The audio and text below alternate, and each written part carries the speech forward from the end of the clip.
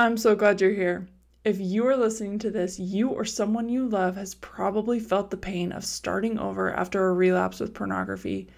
You've tried willpower, porn blockers, working with church leaders, and nothing seems to stick.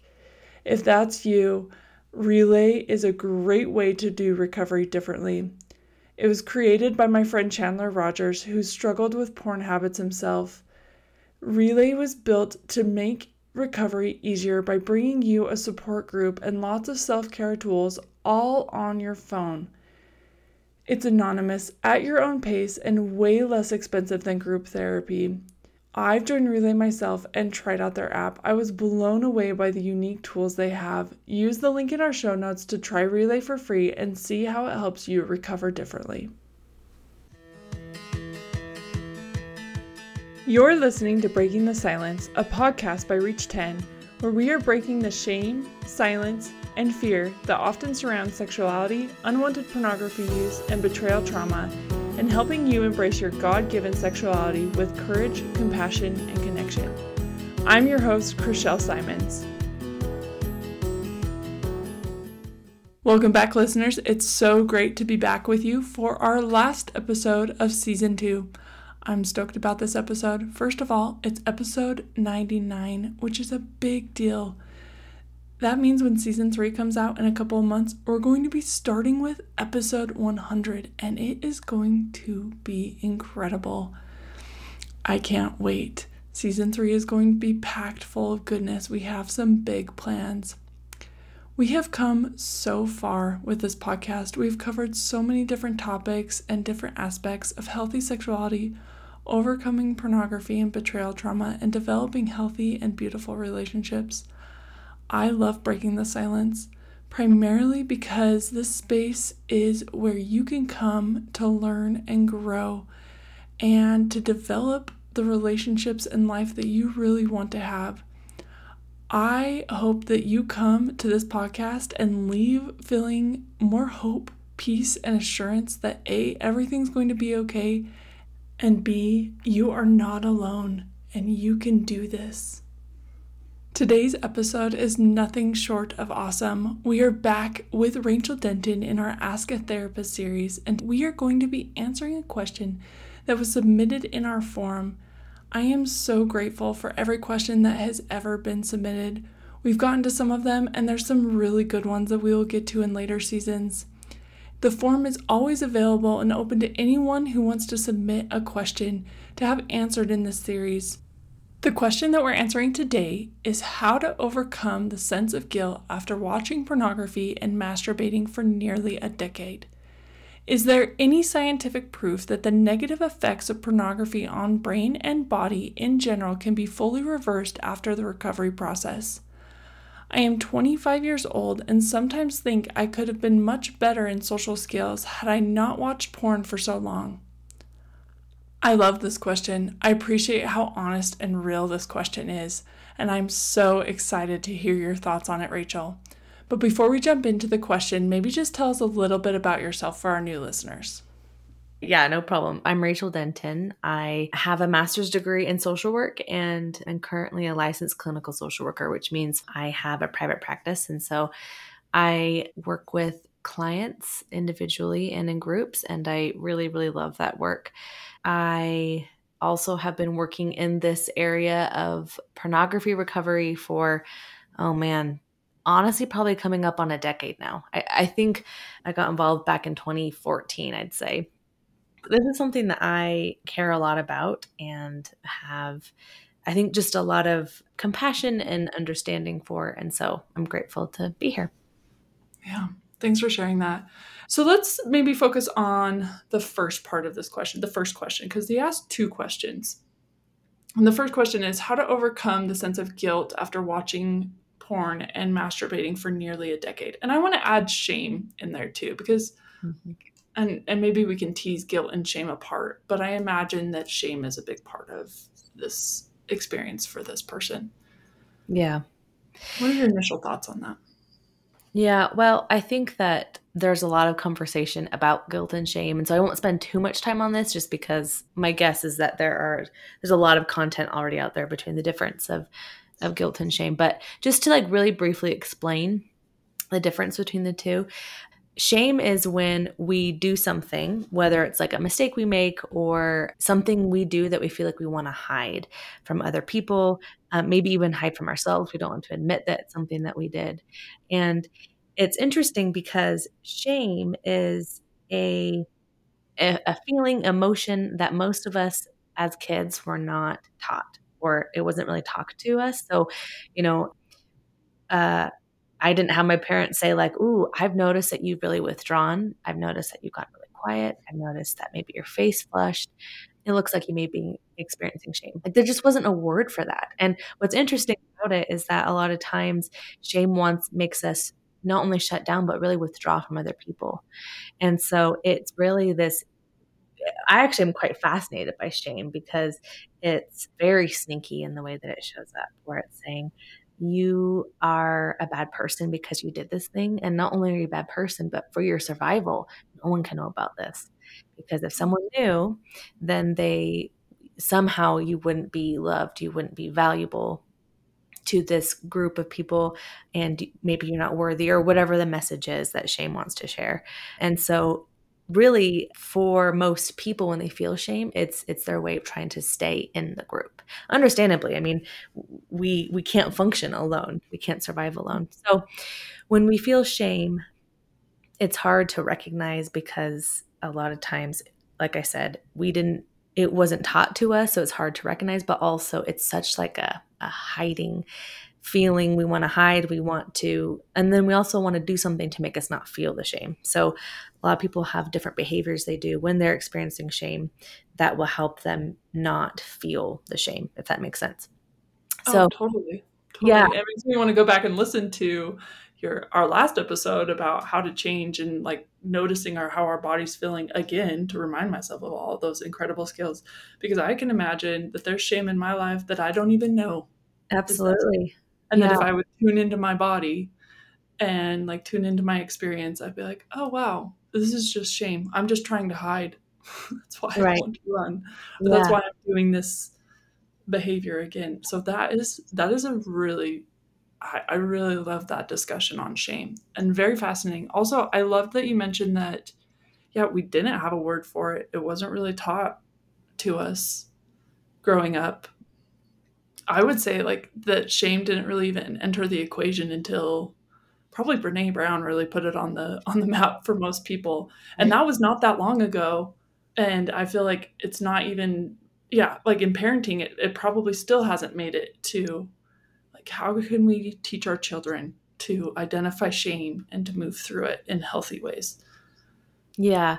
Well, and to get into this a little bit more, and this may lead to some of what this person is asking, is that when most of the things that we feel a lot of shame around started when we were children or teenagers. And Mm-hmm. the reason for that is because kids and teenagers don't have the ability quite yet to see things from other people's perspective. So I have this really vivid memory of taking this glass of milk into the living room when I was, I don't know, probably 6 or 7, and I spilled it all over the carpet. And my mom comes in. Clearly, she's really frustrated, and she snaps at me like, "Rachel, I told you to not bring the milk in." And so, because I didn't have the brain function or the brain ability yet to see things from my mom's perspective, I couldn't say, like, "Whoa, mom, I totally get that that's frustrating. I spilled the milk and I will clean it up.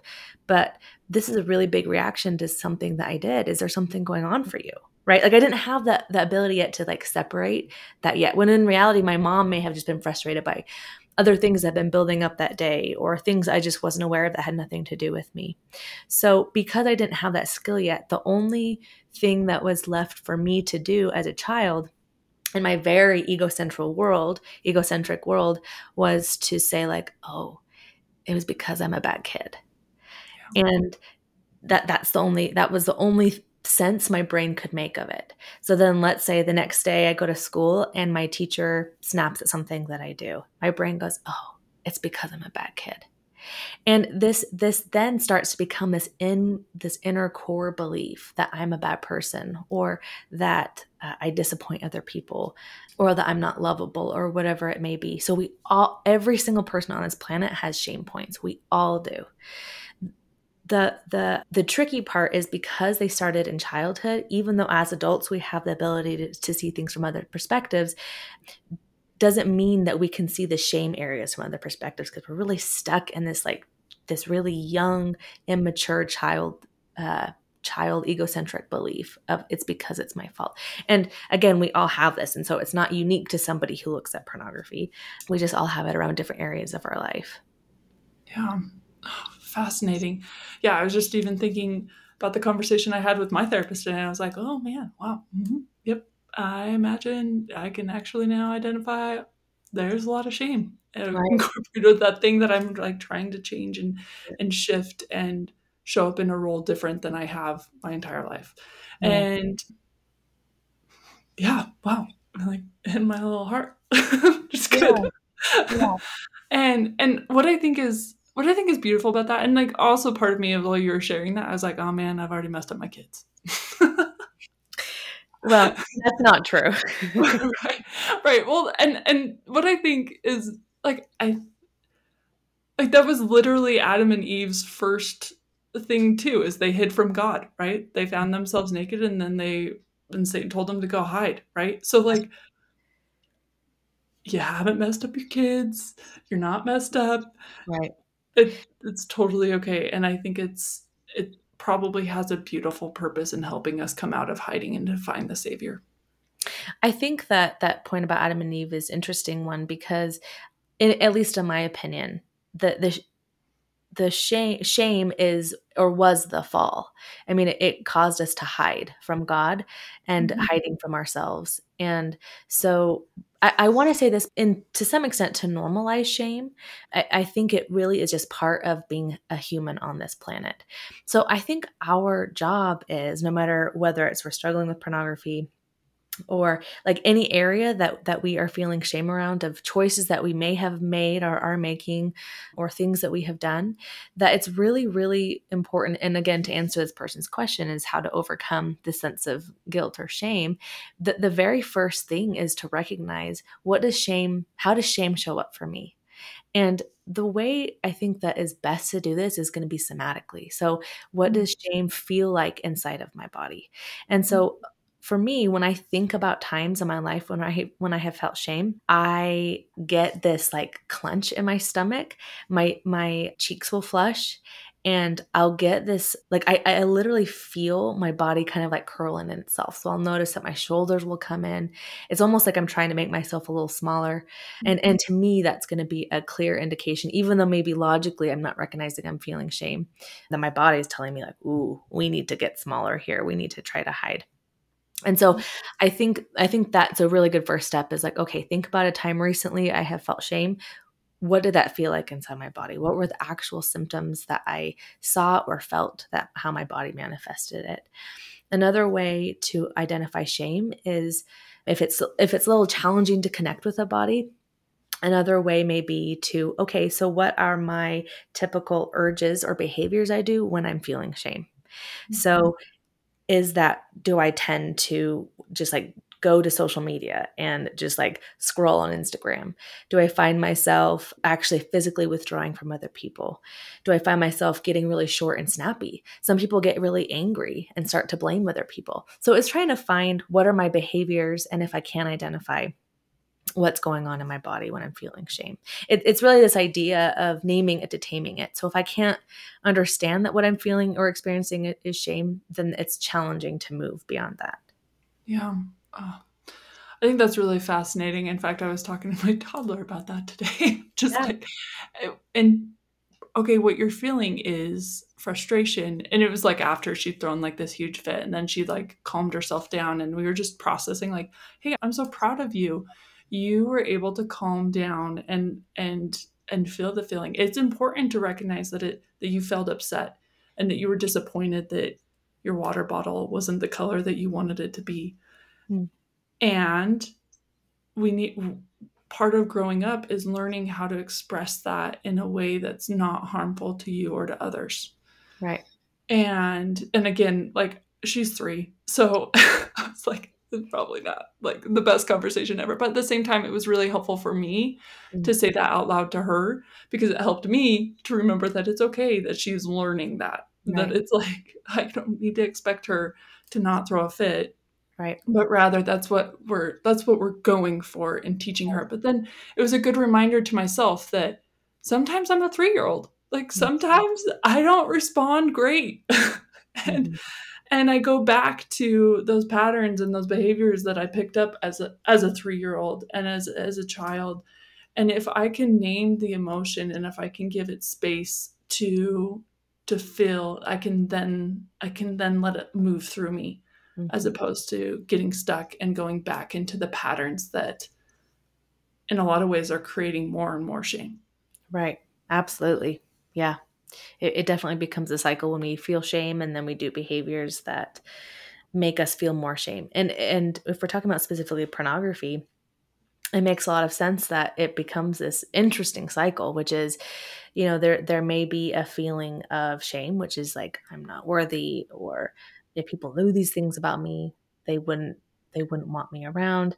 And then that leads to a way of like, I don't want to feel this anymore. I know it's going to help, pornography. And then that just leads to the cycle of shame. So, especially because we have a culture where we just don't want to talk about pornography. I mean, I can't think of anyone who's ever stood on the pulpit and who said, like, this is something I struggle with, right? We're just very secretive and private and quiet about it.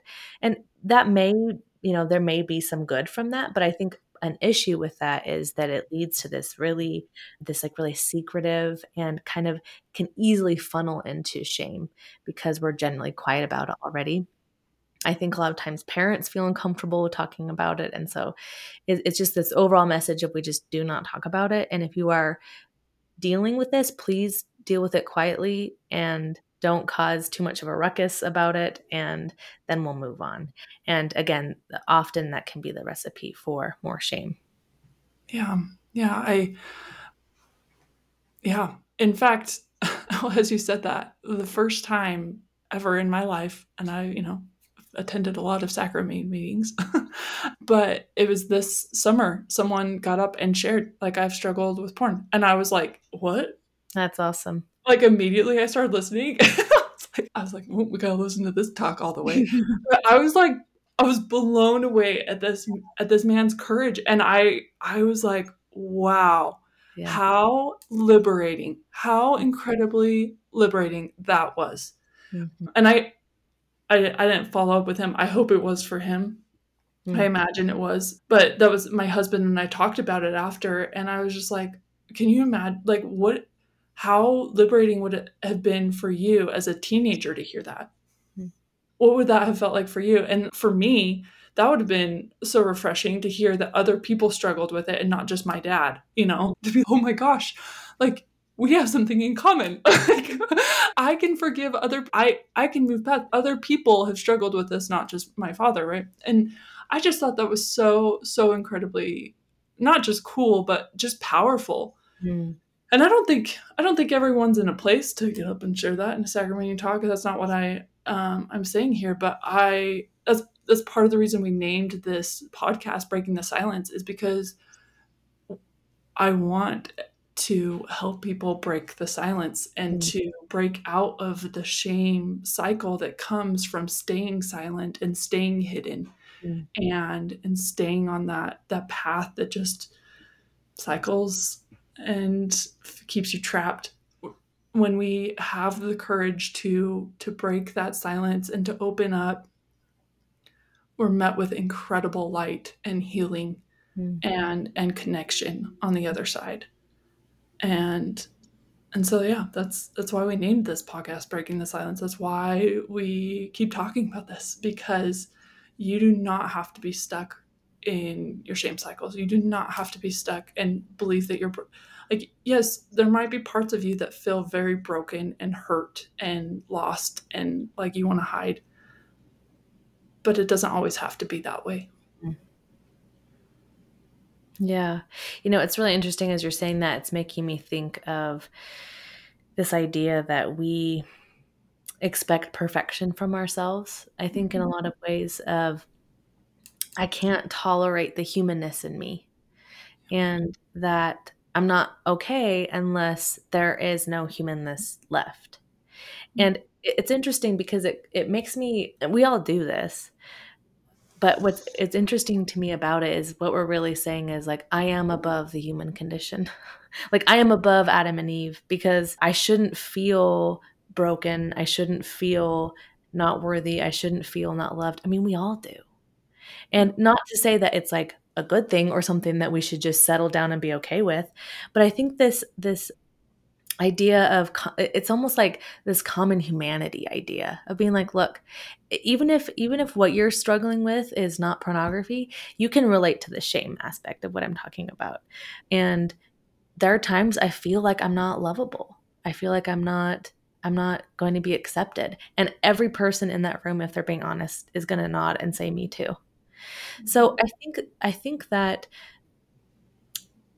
when we really approach our struggles from this idea of this is kind of just, how do I want to say this? When we approach this like almost like a depersonalization from it a little bit of saying like this struggle is not me. I mean, it's a source of shame for me, absolutely, but it's not me as a person. And who I am, pornography maybe doesn't align with my set of values. It doesn't align with the way I'm wanting to live my life. And so that's something that I'd like to look at, but it doesn't mean that it's me. It doesn't mean this is who I am as a person. I think the way that we do that, because really what we're talking about is moving the shame into a sense of guilt, because guilt is actually a very pro-social behavior.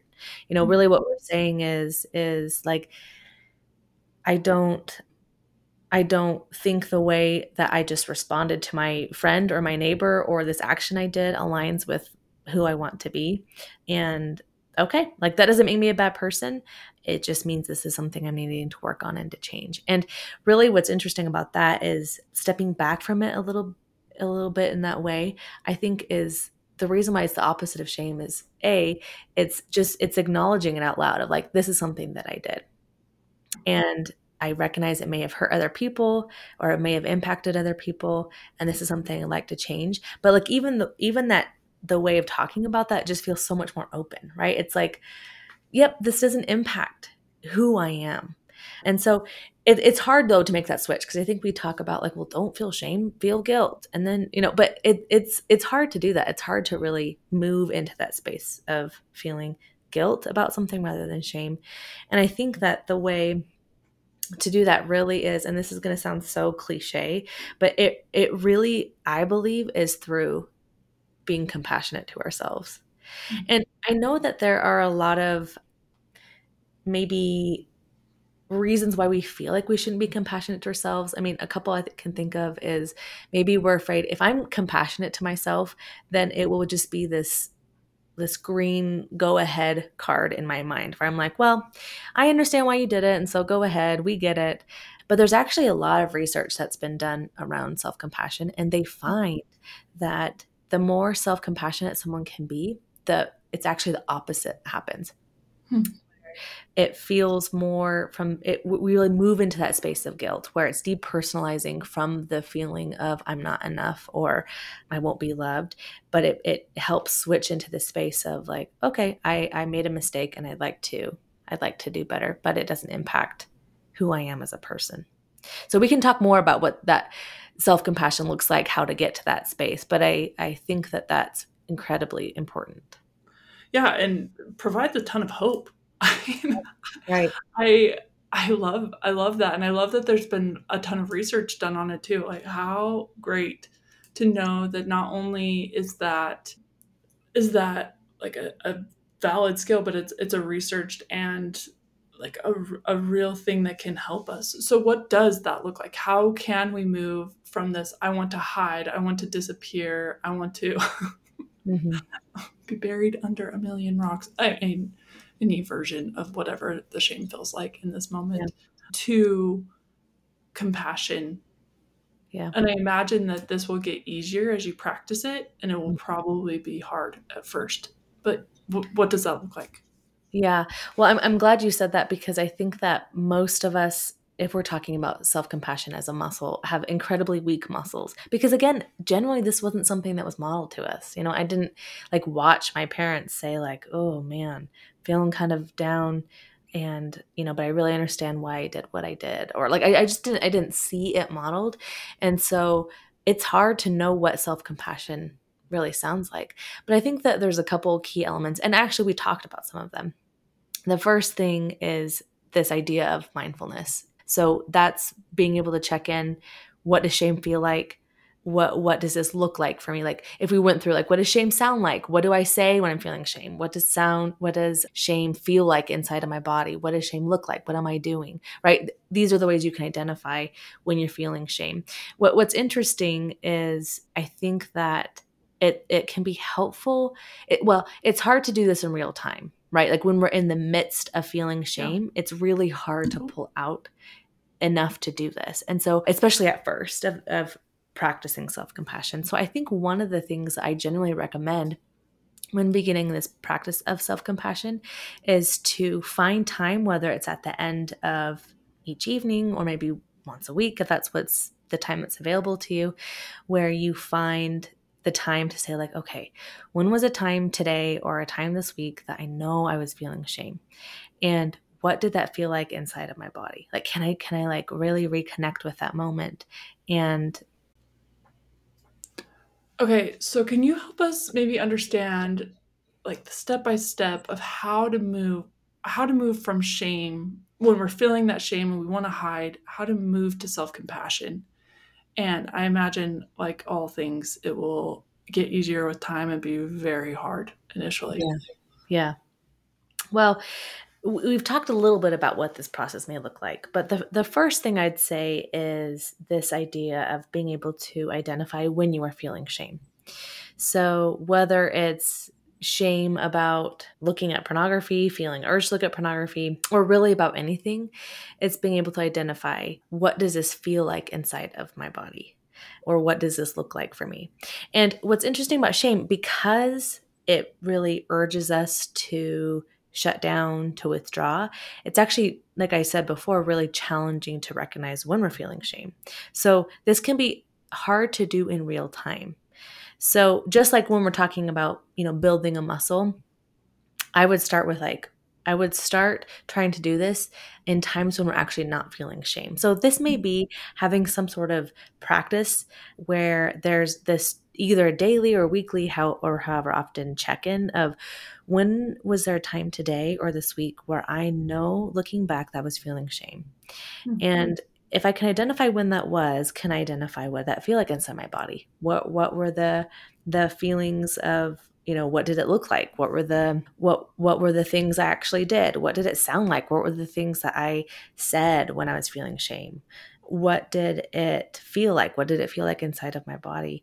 And really connecting with it in that way. Sometimes this sounds kind of odd, but sometimes for me, it's really helpful to almost picture shame kind of like Inside Out, if the movie Inside Out. So when you think about that movie, if you've seen it, there's all these little characters in this girl's mind where there's the anger and disgust and joy and sadness. So if we could add another one in there of shame, the question might be, okay, what would this look like if I had to describe what my shame part looks like? And the reason I like to do that is because it helps me to be able to connect with it while not being overwhelmed by it. Yeah. So when I can kind of get it in my mind's eye, whether it's like it actually looks like something I can see, or if it's just like a color, or if it's a shape, or whatever it shows up as, it becomes easier then to interact with it. So then we can lean into the area of like, okay, hi shame. I know that you are here for a reason. You are so concerned about me staying a part of this group. You're so concerned that I don't get kicked out of this tribe, or you're very concerned that I feel connected to other people. And thank you. I see how hard you're working to make me feel and be safe. And the reason why I think this is really helpful is because it can then bring in this sense of like this like compassion piece for the shame part of us, right? This part that's like, oh, you're working so hard, and I can see that you really, really want to keep me safe, and you've been working hard for a really, really long time. And when we can bring this like compassion to this shame part of ourselves, that's I think what really starts to kind of like pull away from it. It's kind of like sometimes I picture it's like our mind is this huge house and we all have our shame room, this room that we keep locked and we don't even go near it. We just pretend like that room's not there. This practice, though, of this mindfulness and then this self kindness or compassion is almost like going into that room and shining a light on it, and saying, like, oh, I see you. I see what you're trying to do. I see how helpful you're trying to be. And I see why I made the choices I did. I see why I looked at pornography today. I get it. Shame is hard to feel. I understand why I did that. And it doesn't align with how I want to be. It doesn't align with who I want to be. And I think just really that element of bringing that in can be really powerful. Now, if that feels a little too challenging to identify with shame that way, which I think for some people it may, then I think that a practice of being able to say, okay, if I can try to identify with more of like the part of myself that I want to be. So a practice that can be really helpful is this idea of writing a letter to yourself as if you were writing it to a friend. So let's say a really close friend of yours was saying like, oh man, I'm just struggling with pornography. I just have been having such a hard time. What would you say to this friend? What are the actual words you would say? What would your body language be? What would your tone be? And just to kind of get this idea or this grasp of what does this compassion look like and really applying it to yourself. So these are some practices that may be helpful. So I would say starting with that can be really, really helpful of trying to connect with ourselves in that way. And the last thing I would add is this idea of, and I talked about this before, but this idea of, I don't know another way to say it other than this common humanity of, this is something like shame is something we all experience. And this just happens to be the way that mine really manifests for me. These are the behaviors I see myself do when I'm feeling shame. And we're all struggling. Now, it's not meant to minimize the experience. It's not meant to say like, well, I shouldn't feel bad about this. But it's just, I think it brings in this like, oh yeah, we're all struggling with shame. And I think it brings a sense of connectedness when we realize I'm struggling with this, you're struggling with this. And it kind of brings us together rather than keeping us apart. Yes, I love that. And in fact, this has come up to mind a couple of times, and I don't have the perfect scripture reference, so everyone will just have to be patient with that. But as I've been studying the Book of Mormon this week, I feel like I noticed more this time than ever before that Nephi is talking about the fall and that we are all fallen and that we all are in this circumstance where we need Jesus. And I thought that was really interesting. And I feel like it wasn't until you just like put all this together that I was like, oh my gosh, like so many of us, myself included, want to be like, oh, I'm above the fall. Like yeah. I'm above this, like that's not my experience. I'm good. Right. When in reality, the common humanity is that we really all do experience shame. We all really have circumstances in our life that are beyond what our capacity was to deal with them. Yeah. And we developed coping skills that weren't great. Yeah. And maybe we're continuing to develop coping skills that are great, and we now want to change those things, right? Like that is accurate, I think, for literally anyone with a pulse, right? Yeah. And everyone who came before us. And right. So I think that there is a ton of power in realizing that I'm not in this alone. Yeah. I'm not the only one who's felt that. And I love both of those examples, but I think sometimes if you're like not ready to love yourself and to like have that compassion for yourself, I love and have used the writing to yourself as a friend. And like what would I say to my sister? What would I say to my best friend in this moment? And that, I mean, that helps me get out of anger because that's usually how I cope with it all. Yeah. I get real sassy but it helps me to come back to that place of compassion and love and like open arms as opposed to like, what was I thinking, and continuing that. So, such beautiful examples. So is that just really all like, is that the magic thing, is to have self-compassion? Or like, what is the next step? Like, how do we know that we're we're out of that pattern? Does that make Yeah. sense? Yeah. Well, I would say that with the self-compassion, that it's really, I mean, I would hope for a daily practice. I mean, I don't know if we as humans are wired for self-compassion. I think we're just wired for safety. And I mean, literally, our brains exist to keep us alive. They don't exist to be happy. They don't exist to experience joy. They're just there for survival. Oh my gosh, And I love that so much. yeah, yeah, I think that's so uh, true. so things we're talking about of like compassion and self-compassion and kindness and love. And I mean, like these things are against the way our brains naturally want to go. So with what's really interesting about our brains though is the more we push back against our natural inclinations, the easier it becomes. It literally is like a muscle. The more that we continue to push and to try and find whatever practice works for us and try to commit to it, the easier it will become.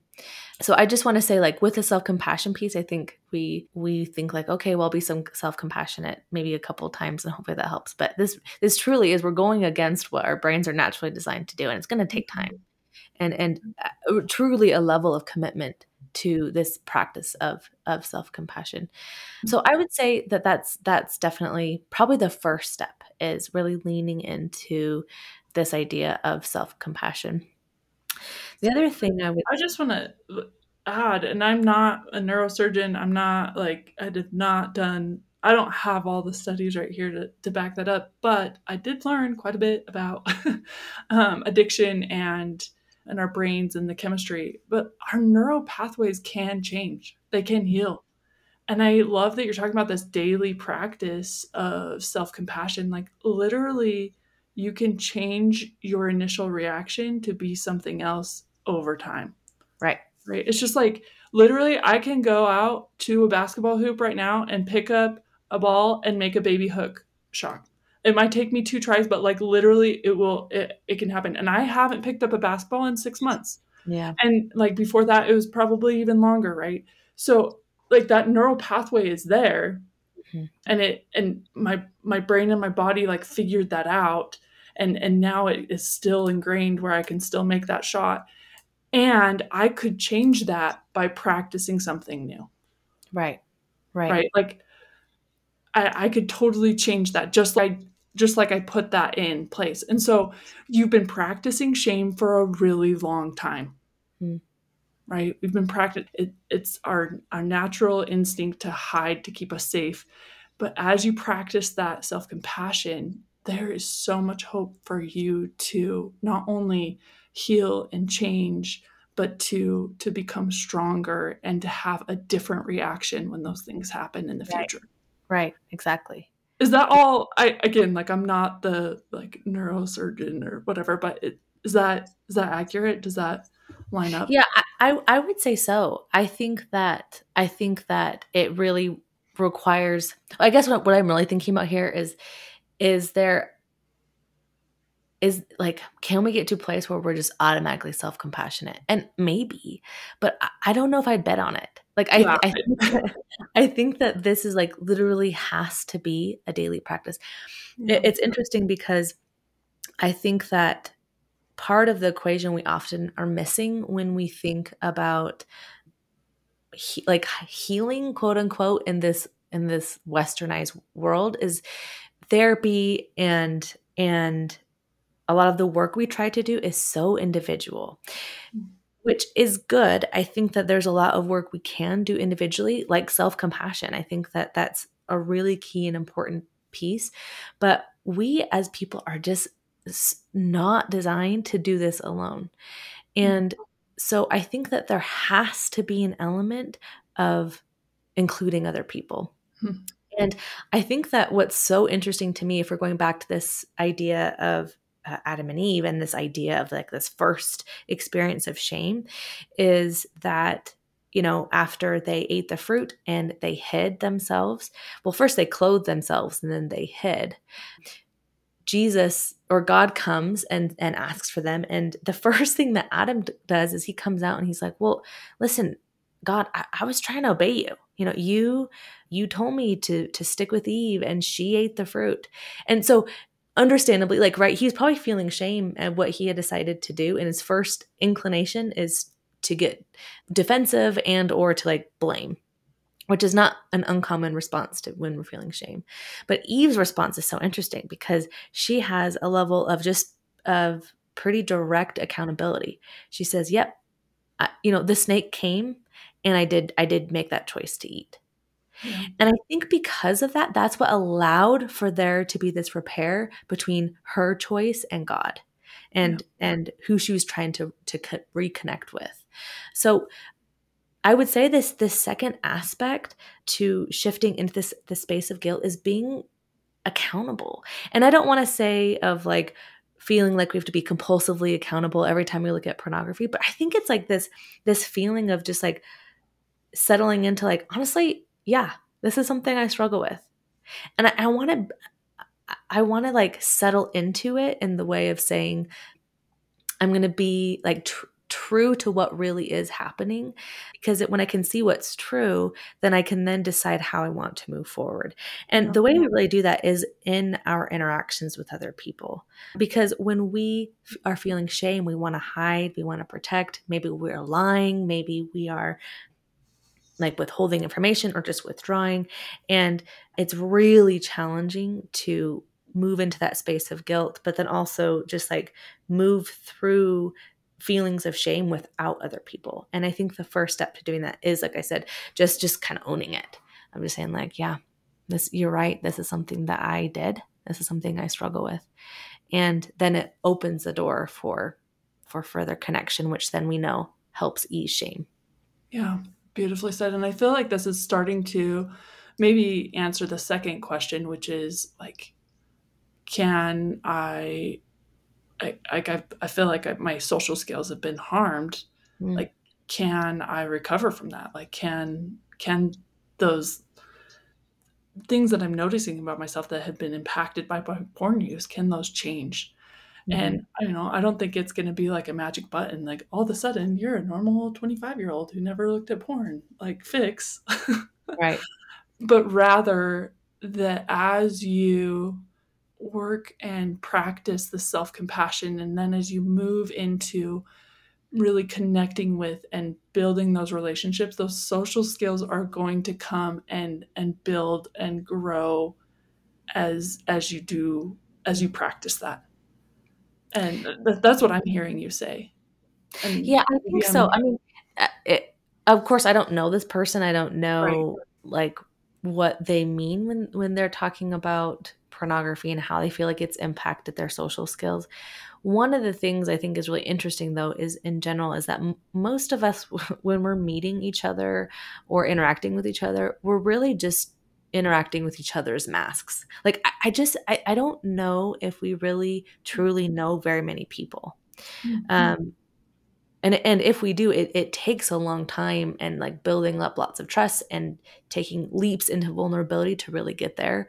But I think that most of us are socially awkward or off because we have different masks. So his mask may be one of just like completely withdrawing, and I guess I shouldn't assume him, but this person's mask may just be like, I just really withdraw, and that's my mask. Someone else's mask may be like, oh, I'm just really goofy and I'm chatterbox and I'm trying to distract from what's really going on. Or maybe someone else is really stoic. Or we all have masks. And I think the point is here is, if we're really wanting to work through our shame, because all of us have masks because of the shame we're experiencing, then it really is taking a chance and allowing other people to see what really is there.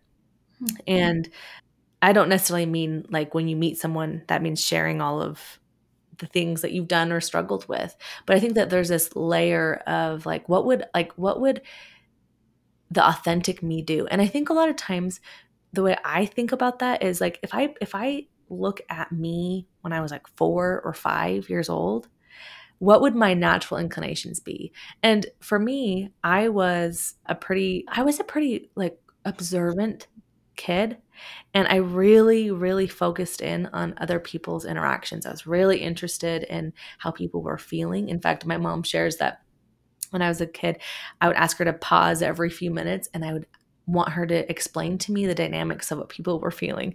And so for me, I think that's something that I just naturally am very in tune to. But Mhm. my mask does not do that. My mask is different. My mask wants to be liked. And so I have specific things that I do. And it's because I don't want people to find out about the things I'm feeling ashamed of. And so I want to try to protect. So I think it's this like what really is under this part of me I don't want anyone to know, and can I live and try to behave as true to that as I can.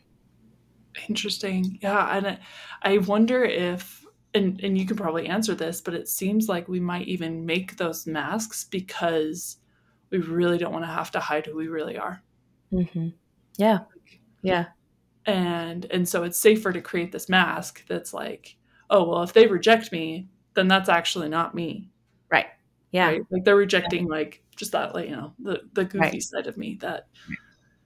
But when we can show up authentically, we give permission to everyone else to do the same, Hmm. and the connection is going to be so much more authentic Yeah. and deep and rich and what we're actually looking for, Yeah. Exactly. right? Exactly. And that is a really beautiful thing. And I think it's going to take some practice. Like I mean, as you were explaining that, I was like, wow, it will probably feel really uncomfortable for me to like really show up that way 100% of the time initially. Like I'm probably going to have to be like give myself some self-compassion if I Yeah. find myself slipping back into roles or masks that aren't actually who I am. If that, Right. yeah, and I was like, wow, another opportunity to practice self-compassion. and, and then I think this is just going to be such a beautiful journey. What a beautiful journey. Yeah. And it made me also excited to teach my girls to do that different than how like I've done it, because I'm Yeah. learning Yeah. I'm learning to do it different now. And I Yeah. think that's what's really beautiful about life.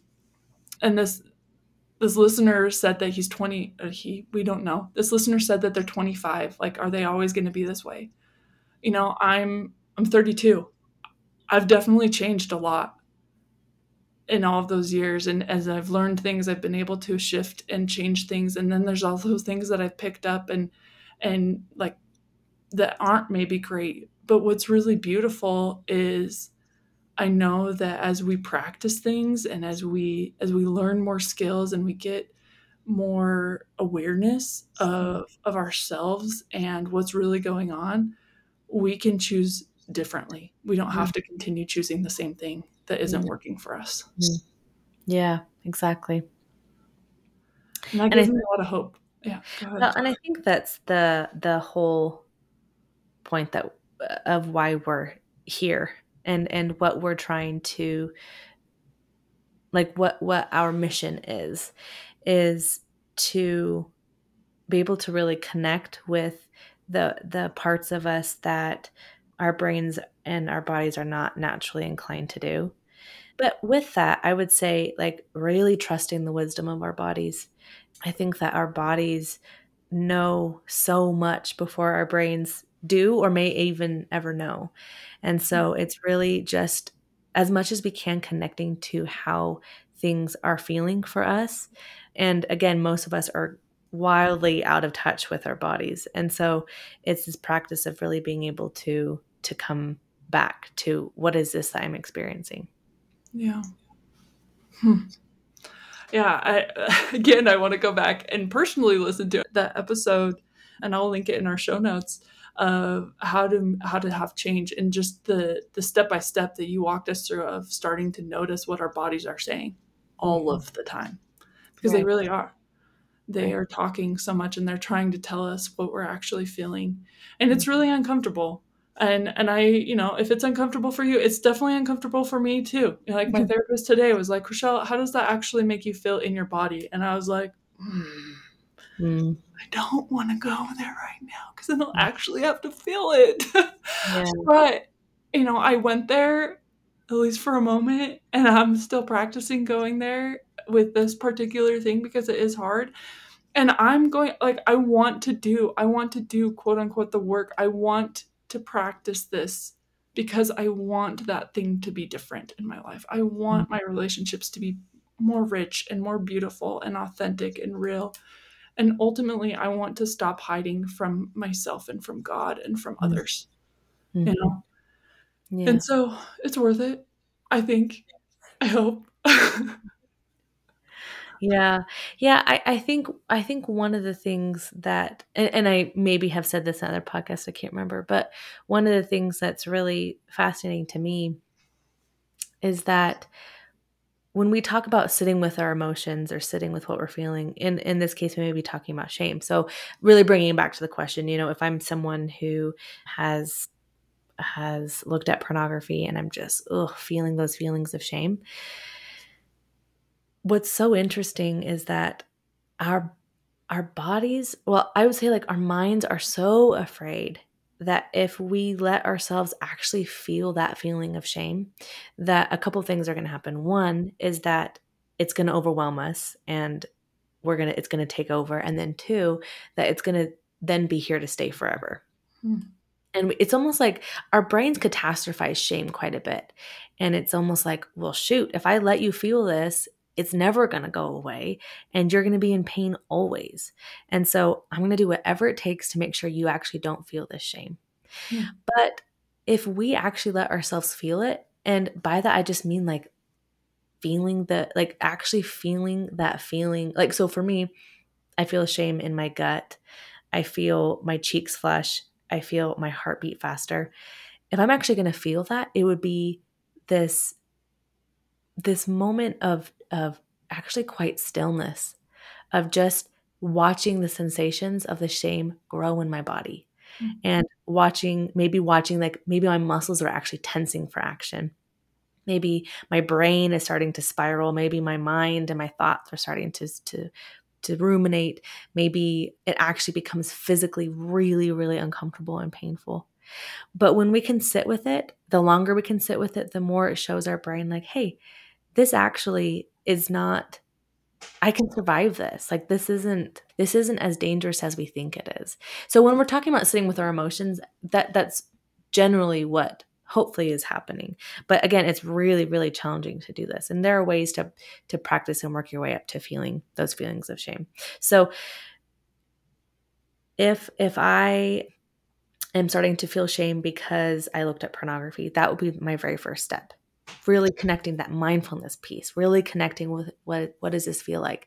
Then I bring in my brain. I'm saying like, okay, now can I bring in this self-compassion to this? Can I bring in this awareness of,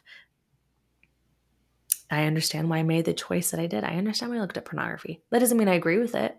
It just means I understand. I get why I did that. And it's hard. This is really hard. And I'm so grateful that I'm learning the skills of how to work with this better. And then after that, once this practice really starts to become a little easier, and hopefully this is a daily practice, then I would really try to find a way to connect with people. So what I would really do is find people that feel safe to start with. Maybe that's connecting with a family member, a friend, a spouse. Maybe like there's actual groups you can find of people where it's just this level of like, here it is. Like this is a space where I'm not going to try to hide this. I'm just laying it all out. And again, I don't think that this can necessarily be done with anybody or with everybody. I would be mindful about who I would choose to do this with. And really from there, with those two practices, I think that really is what helps allow moving through the shame. And really, I would say like being okay with shame being there. Next time shame, you notice that those sensations of shame coming, it's like, here it is, welcome, buddy. And I know I can handle it. And then when you connect with your group of being like, I'm feeling a lot of shame around this. and having other people saying, yeah, me too. Like, I think it's just so powerful when we can really create these spaces for ourselves. Oh, I love that. And I kept thinking of Inside Out, and you brought up the Inside Out movie. It's a Pixar movie. And I just kept thinking of Joy when she realizes that sadness like Mm. has a role, you know? Mm. And instead of like fighting or trying to hide sadness, she's just like, hey. And I feel like my relationship with shame will probably look different than my relationship with sadness. Right. Right? But rather than being like, no, go back to timeout. Right. It will be like, oh, hey, you're here, you know, Mhm. let's figure out what we need to do, Right. or like, let's, you know, what's going on, what are you telling me? Yeah. Right. And how beautiful and like freeing that is, Mm. as opposed to just like, you go on timeout and don't, you just stay in that room. Don't ever Mhm. come out, you know. Yeah. And I can totally see why my mind wants to do that. I'm like, Right. of course I don't want to deal with that. Of course I want Right. to hide. Of course I want to put that away where I don't ever have to feel that. Yeah. But man, how beautiful to rather like team up instead, and Mm. to be like, thanks for showing me that. Mm. This is what I want to do different. Mm. Yeah. I mean, it really, shame is just showing you where your wounds still are. Yeah. So with this self-compassionate piece, it just reminds me like, oh, we're still hurting, aren't we? Yeah. And we're still so afraid that someone else is going to find out. And I see you. And it makes sense that you're here. Again, I think it's really important to separate the makes sense you're here and not. That doesn't mean we accept the behavior or think it's okay. It's just like, I get it. I get why you did it. Doesn't mean I agree with it, but I understand. Yeah. Oh, yeah. I love that. Makes sense you're here. Yeah. Thank you for showing up. Yeah. How beautiful. Anything else you want to share as we wrap this little discussion up?